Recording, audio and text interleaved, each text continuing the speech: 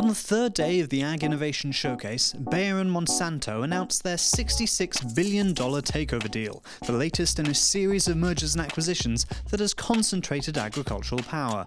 So what other trends are insiders seeing in the agricultural industries? Just a really interesting time in this space. A lot of consolidation has been happening over the last 12 to 18 months. There's also a tremendous amount of opportunities for a lot of small and medium-sized companies to really make an impact in this space because the big ones are shrinking and there are not many of them left. So there's a disruption of the whole food value chain to meet customers' interests, which is churning innovation at all kinds of levels and places along the food chain.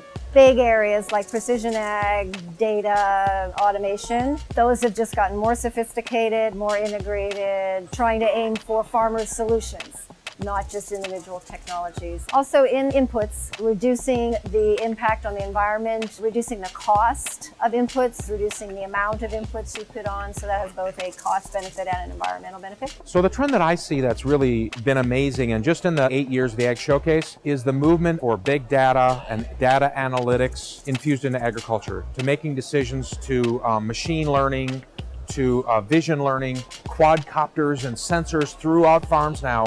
So it used to be those engineers, those techies in Silicon Valley were here and biologists were here. Well, there's a confluence now. Another area that I think is incredibly important is new sources of food.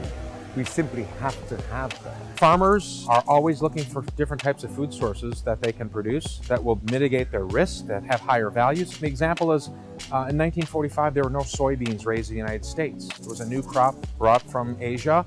And now it's corn and soybean are the kings. And so that kind of search for alternative crops, for alternative uses, is going on all the time. The issue there has to do with really being able to understand how it is that we create new ways of growing food and new food itself, new food sources.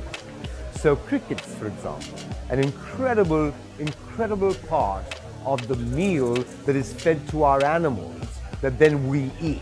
This is something that I think we're only beginning to understand now beyond the cottage industry of crickets that might be served at certain specialty restaurants. If we could create what we need and simply recycle what we produce out the other end and not have waste, all the better. So we've taken a look at some innovation at various points in the value chain. And there are many opportunities to innovate there. So there's waste that happens in the farm fields, then moving it, storing it, sorting it, and all those points along the value chain, including going to the supermarkets and the supermarkets throwing out large amounts of produce. There are opportunities in all of those points to reduce waste through infusion of technology and new practices. Starting from the field, get more food out of the field all the way to the other end. Don't send it from a grocery store to a landfill. Take food and then produce, say, fertilizer using an anaerobic digestion system, or feed it to crickets and make protein, or connect with the food donation system. Those challenges mean opportunities for startups, and you'll see a lot of presenting companies here looking at ways to infuse technology into one of those kinks in that chain to make it more efficient. And so all along the chain, just don't waste it.